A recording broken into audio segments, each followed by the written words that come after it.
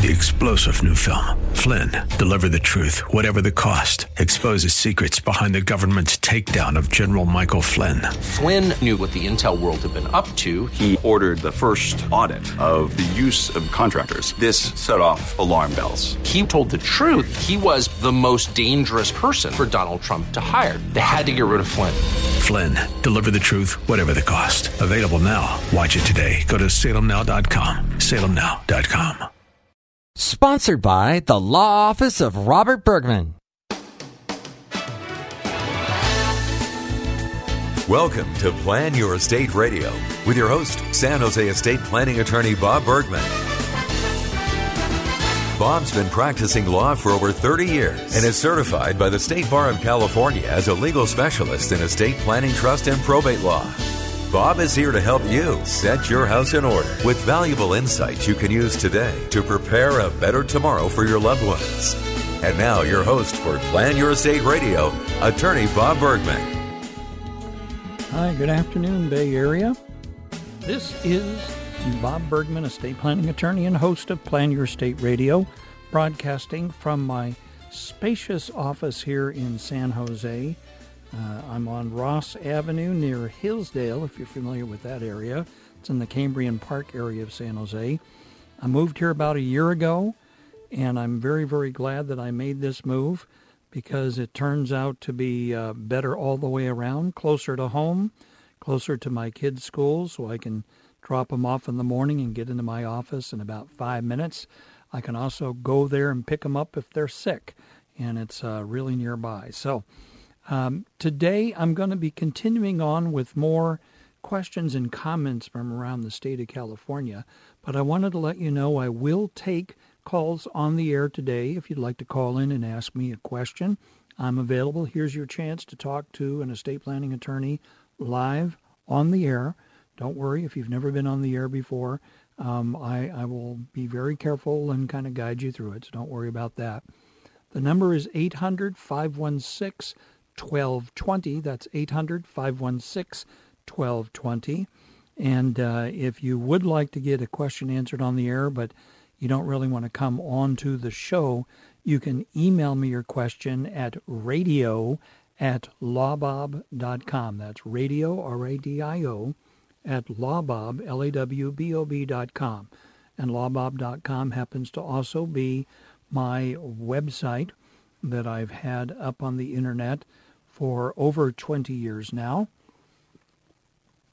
In internet time, that would be kind of like if I was in Europe and said that my business was founded in 1500 and it's been in the same location ever since. So those of you who are younger and maybe don't remember the time before there being an internet, trust me, it did exist. Those of us who are older, such as myself, we can remember a time when there was no internet, there were no cell phones, there were no fax machines, there were no personal computers. There was, maybe pagers, but you still had to go to a phone booth or get back to your office or your home in order to make a phone call. Anybody remember phone booths? I don't think that I've seen more than a half a dozen in the last year, and they seem to be just kind of sitting around here and there looking very, very lonely. I'm assuming probably most of them the phone doesn't even work anymore because most people are carrying around cell phones now, and even people who don't have very much seem to have cell phones. I mean, you can get cell phone plans by the hour, a certain number of minutes, things like that. So I think that the phone booths are going away, which means that Superman will have a tougher time changing from Clark Kent to Superman because there's no phone booth to slip into like he used to back in the day. And those of you who remember that, you know exactly what I'm talking about. Nowadays, Superman probably has to just slip into a nearby utility closet or something like that in order to change and then go save the day.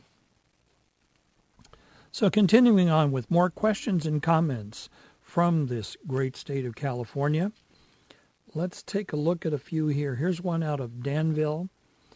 says, my father-in-law recently created a transfer on death deed naming my husband as beneficiary to his home in Danville, California.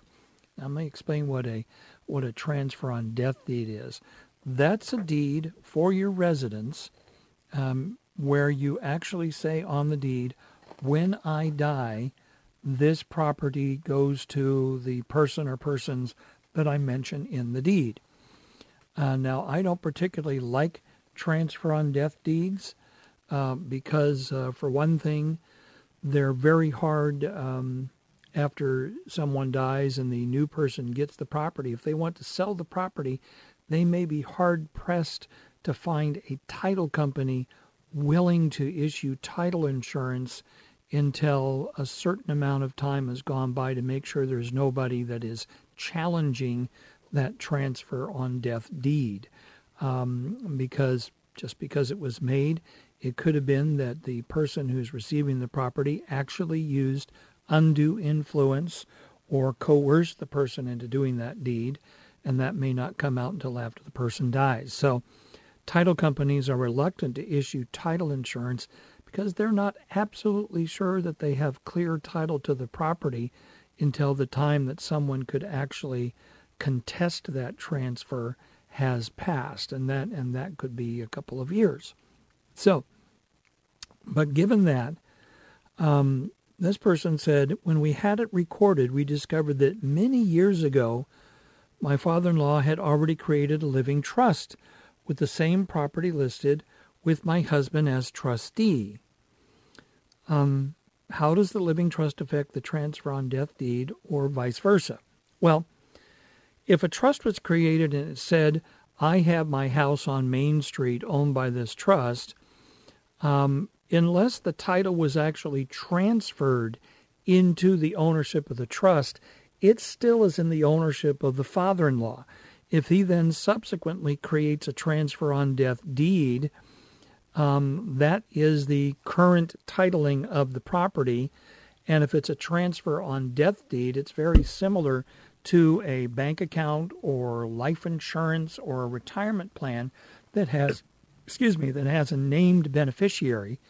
And a named beneficiary will generally not only bypass the probate process, but would also bypass the trust. In other words, there's a named beneficiary, there's nothing actually for the trust to transfer because it's already taken care of by the naming. Now, if that was the intention of the person, which was to ignore their trust, what if they wanted it to be in their trust? Well, then they should probably turn around, revoke that transfer on death deed, which can be done because it is not a permanent thing once it's recorded, and then transfer and put the property into the trust so that the son can now handle it as successor trustee. Right now, if anything needed to be done with that property, it's still in the father-in-law's name. If it needed to be sold or something like that, his son would be hard-pressed to actually do anything at all to deal with that property because it's in his father's name and not in his father's trust. I would advise this family, transfer the property into the trust, get rid of the transfer on death deed. Make sure, if you set up a trust, make sure you get the benefit of the use of that trust, and make sure that you also have a financial power of attorney and an advance health care directive to handle those additional issues. Now, we're coming up on the first break of the show today, and I wanted to let you all know that I'm in the process of finishing up the writing, and we're now doing the editing of a new book that I'll be having coming out in a few months or so called Fixing Broken Trusts, Hegstat and Trust Modification Petitions in California. I know that's a riveting topic, but if you've been listening to the show for a while, you know that I have been talking about these types of court petitions on a regular basis. So I'm writing a book that will be a physical book available on Amazon and an ebook that I will be available to email to people. And it's designed to explain the issues regarding these types of court petitions. And when it's released, I'll let you all know. and giveaway that you can actually go to my website and download a copy of that ebook. So when we come back from the break, I'm going to continue on with more questions and comments from around the state of California. I have a whole list of them in front of me here, and I'm going to try to get to as many as I can today. But after the break, we'll continue. This is attorney Bob Bergman. Talk with you then.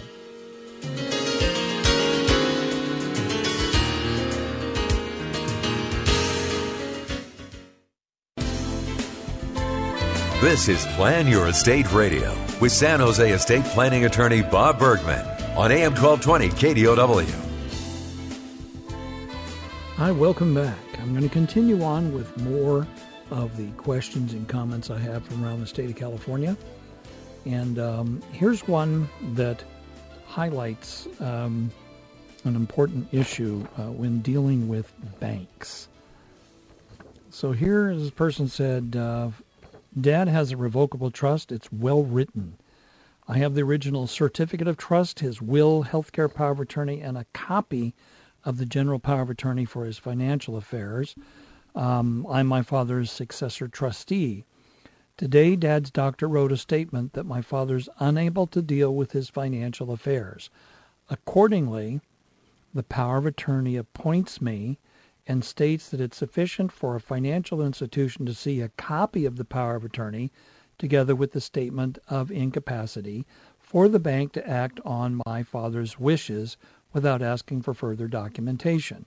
My father's bank refused to deal with me without seeing the original power of attorney, which I have misplaced. How can I get around this? Well, personally, I have found that banks can be very difficult when dealing with the power of attorney. They are notorious for refusing to honor a power of attorney that was drafted by one of their own bank customers, even ones drafted by attorneys, and even sometimes the statutory form power of attorney that the legislature has created for us to use. They often insist that their own power of attorney form be signed by their customer, and then identifying who is the agent under the power of attorney. Of course, oftentimes the customer can't come into the bank because, oh my gosh, they might be unable to travel. They might be on their back in a hospital dying. I mean, there's all kinds of reasons why someone can't get into the bank to sign their stupid power of attorney form.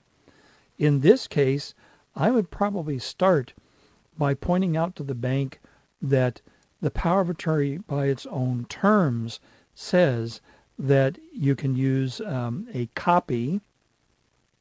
You can use a copy of the power of attorney, which is considered equivalent to the original, and that if they refuse to honor the power of attorney, well, then maybe they need to be taken to court to compel them and ask for attorney's fees and costs for doing that. Like I said, banks are notorious for ignoring the laws around powers of attorney. Smaller banks and credit unions, things like that, they're not really as bad to deal with as major banks. And I'm guessing here it's a major bank that we're talking about. Okay, so here, let's see. My mom is gifting her house in California to me, and I'm going to rent it out. I plan on taking $500,000 out of the house. Ramifications? Question, do I get her tax base? Yes, that's correct. You get whatever she paid for it or whatever, or if your father passed away and passed it to her, whatever it was worth when he died. Capital gains? Yes. If you sell, renting it out will not trigger capital gains. If you borrow $500,000 out, that is a different thing entirely. But the key is you don't borrow it and then sell, because if you sell, the money you borrowed out is likely going to be, a good chunk of it is likely going to be subject to capital gains, even though you don't have the money anymore, you took it out. So that's, and as a general rule, I advise people against gifting anything that's a capital asset to a family member. And capital assets are those that qualify for special income tax treatment when they're bought or sold. That's where we get the idea of capital gains tax. It's when you sell a capital asset that's gone up in value from what you originally paid for it. So here's someone asking, do I need a trust or will? I only have life insurance with my children as beneficiaries when I die. That's it. I live in an apartment, have nothing of value. I've got an old beater car. I've just got a TV, computer, stuff like that. Do I need to even bother with a will or a trust? I would suggest at least have a will so that people know where your modest personal possessions go. But more importantly, if you just have a will, you need to have an advance health care directive and a financial power of attorney, because those will apply if you become incapacitated. You may not have much in assets, and you may have already set up property to go to your children from your life insurance. I would raise the question, what if one of your children dies before you die? What happens to their share of the life insurance? That kind of depends what you put with the life insurance company as the beneficiary designation. Would you want that share to go to that child's children if there were grandchildren there on that side? Even having just life insurance raises a lot of questions in my mind as an estate planning attorney, because we cannot predict who is going to die in what order. If we could do that, estate planning could be done perfectly every single time, taking advantage of every tax law, every benefit that imaginable, if we knew exactly who was going to die and when they were going to die. But we don't have that luxury. Because we don't have that luxury, I kind of suggest that that people consider sometimes even having a trust when they have just life insurance, especially if it's a substantial amount of life insurance, because you cannot predict what's going to happen to your beneficiaries on your life insurance policy. And so that's why I'm called an estate planning attorney, not an estate hoping, wishing, and praying attorney. So, if you'd like to call in, the number is 800-516-1220. That's 800-516-1220.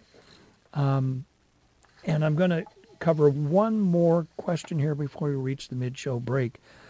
Someone says, Grandma said when she passed, the house was ours, presumably the grandkids. She'd left the house we were buying from her irrevocable trust, which was going to be ours. We paid the house off, but want to be certain we were not lied to and deceived, since she told us and other family it was ours. Well, generally, you don't have to pay off a house left to you in an irrevocable trust unless there's a mortgage on it, and you may end up receiving it subject to that mortgage.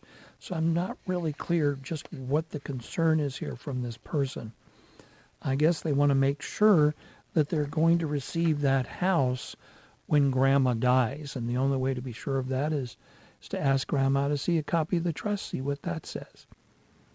Okay, we're coming up on the mid-show break. And after the break, I'm going to come back with more questions and comments from around the state of California. You can always call 800-516-1220, or you can email me at radio@lawbob.com if you have any questions. And I think I maybe have, John, about 35 seconds? Okay, about 30 seconds to go. So I just want to let you all know that quickly, I'm going to be doing some Living Trust seminars, but they're going to be available as webinars. That's going to be coming up within the next month or two. And you'll be able to get more information on my website at lawbob.com. I want to spend more time with my kids. So after the break, this is Attorney Bob Bergman. Talk with you then.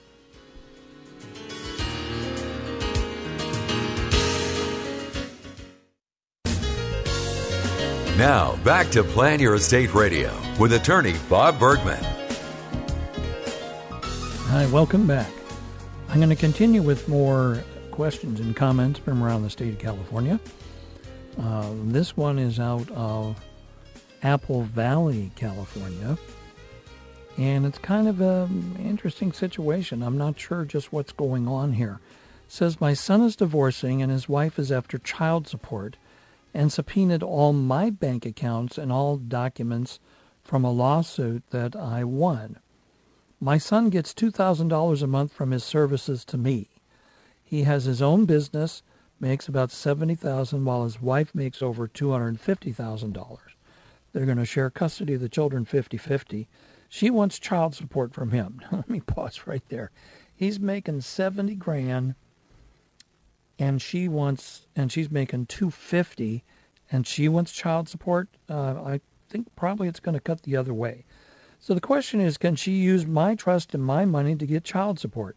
My son is not a beneficiary, only a trustee. The answer to that is no. If it's not his property, because it's just she's just handling things for you, then she can't use your money to as his money to get child support from him. That's just nonsensical. And yet I'm sure that there's somebody who will try it. Okay, can an appointed executor hand over her responsibilities to anyone she chooses, or does it have to go through the courts?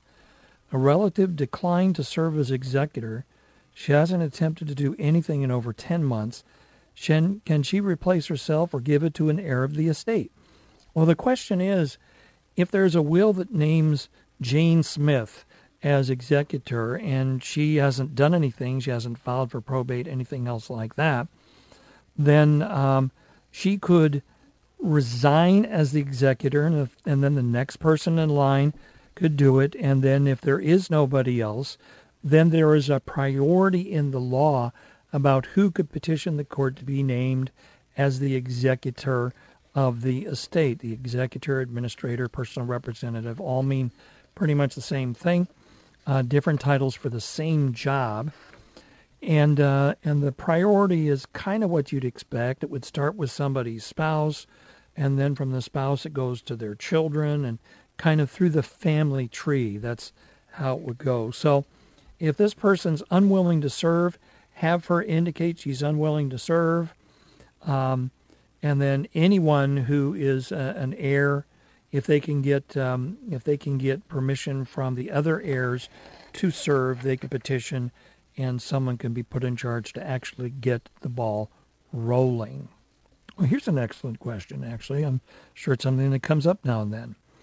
I looked at my dad's durable power of attorney, and there's a line for signature by the attorney in fact, that's the agent appointed by the person, to accept the appointment.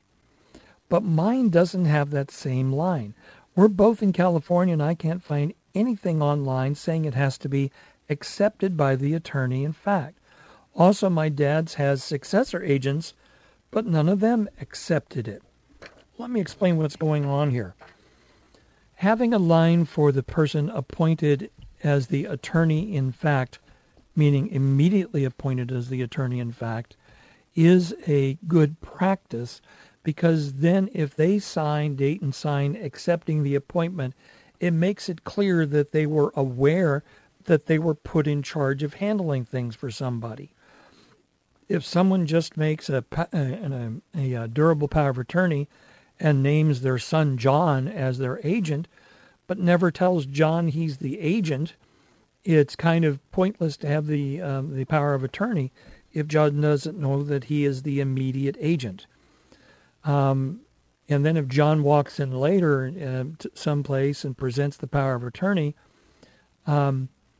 it probably won't be a problem, but it could conceivably cause some kind of a problem down the line.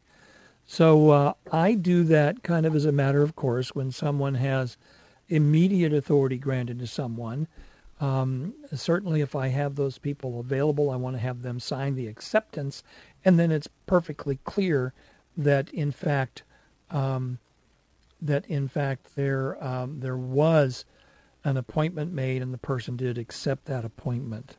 Okay, here, is petitioning to be the executor the same as contesting a will? So this says, person's petitioning the court to be the executor of a will of which this person is an heir. There are 3 nominees listed in the will. I'm the third one. The second one doesn't want to do it. The first one wants to do it, but I believe there's a conflict of interest, so I'm petitioning to do it. Incidentally, the first person is not an heir under the will.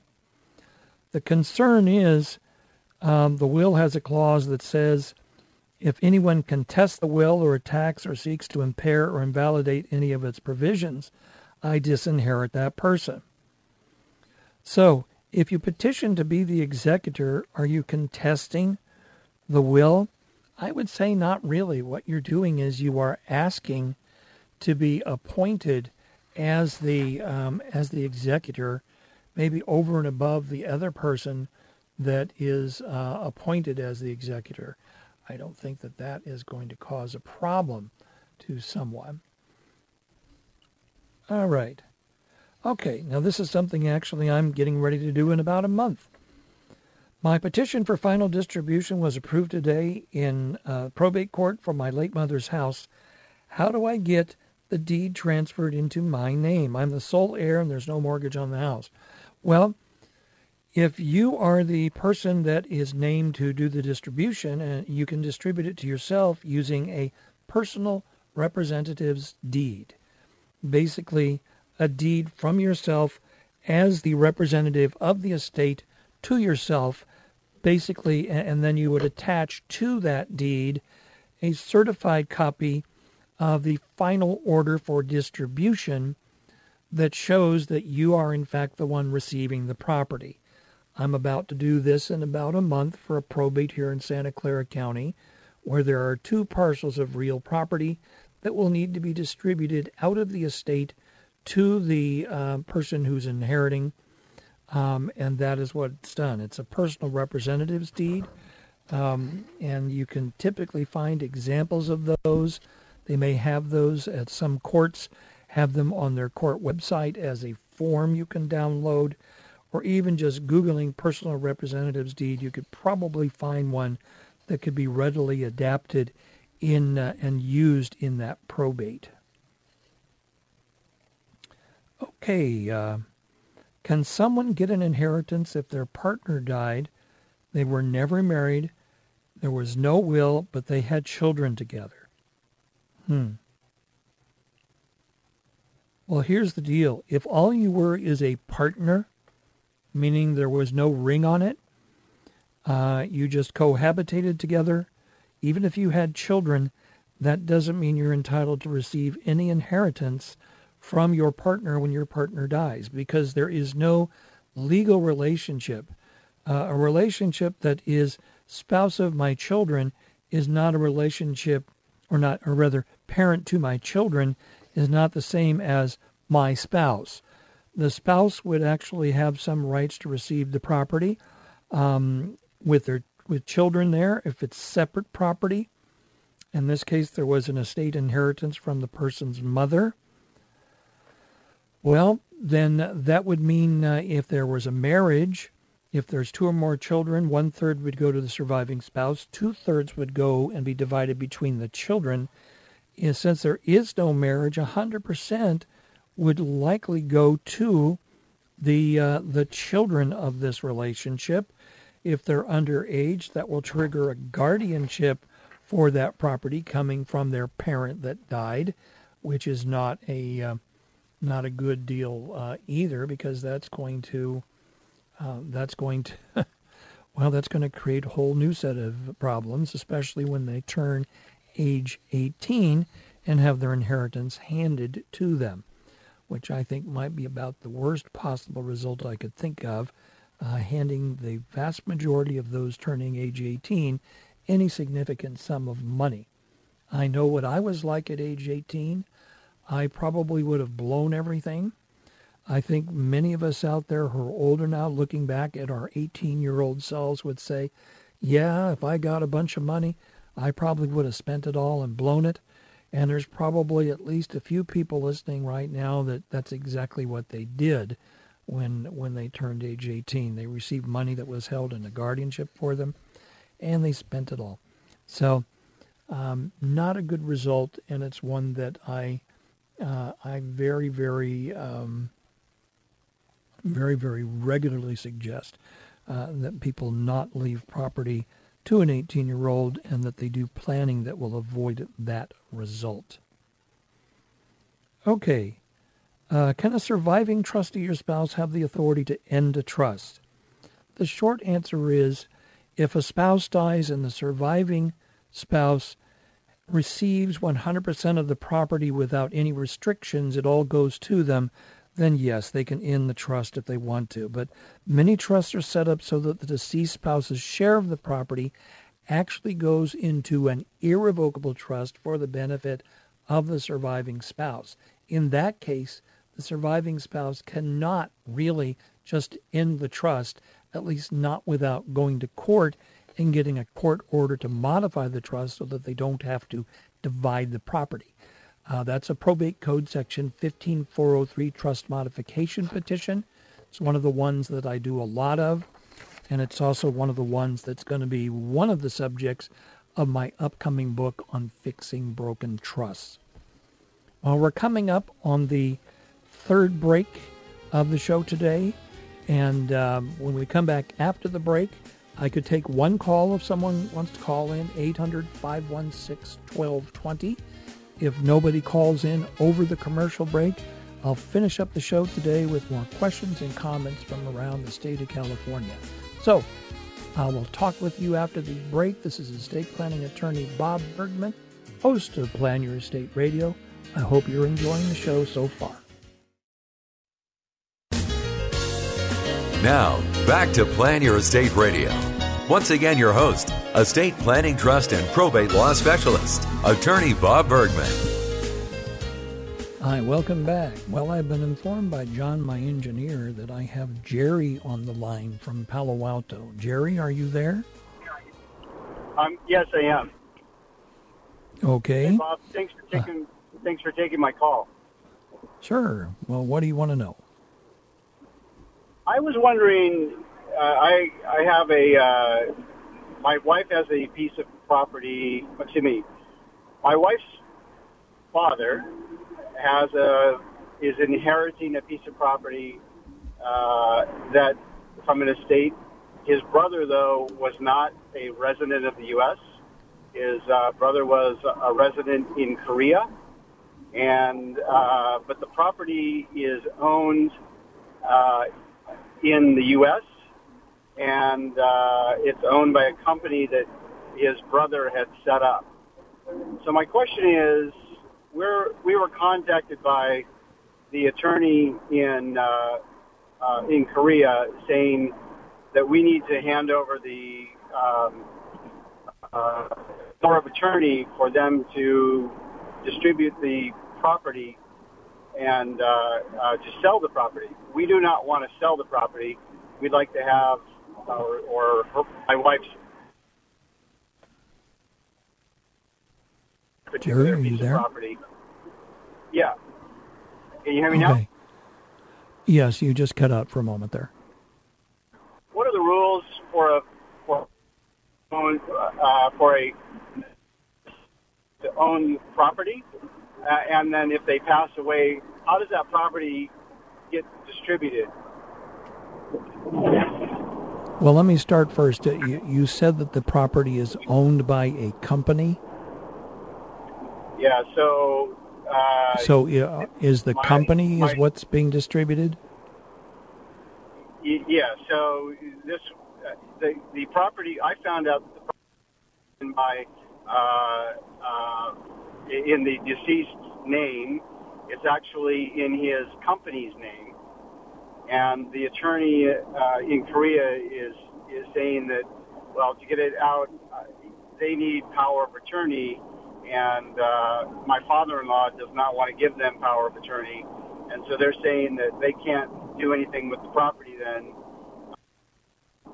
we sign that. Okay, Jerry. Or, I think I'm going to have to cut this short for a couple of reasons. Okay. First of all, you're cutting in and out, so I'm missing important words. But probably more importantly than that, what the situation you're describing is complex on so many levels. I couldn't be able to start.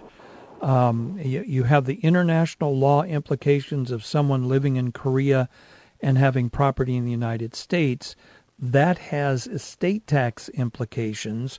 There is a very severe limitation on how much someone who's a non-resident, non-citizen that owns property here, passing it to someone here.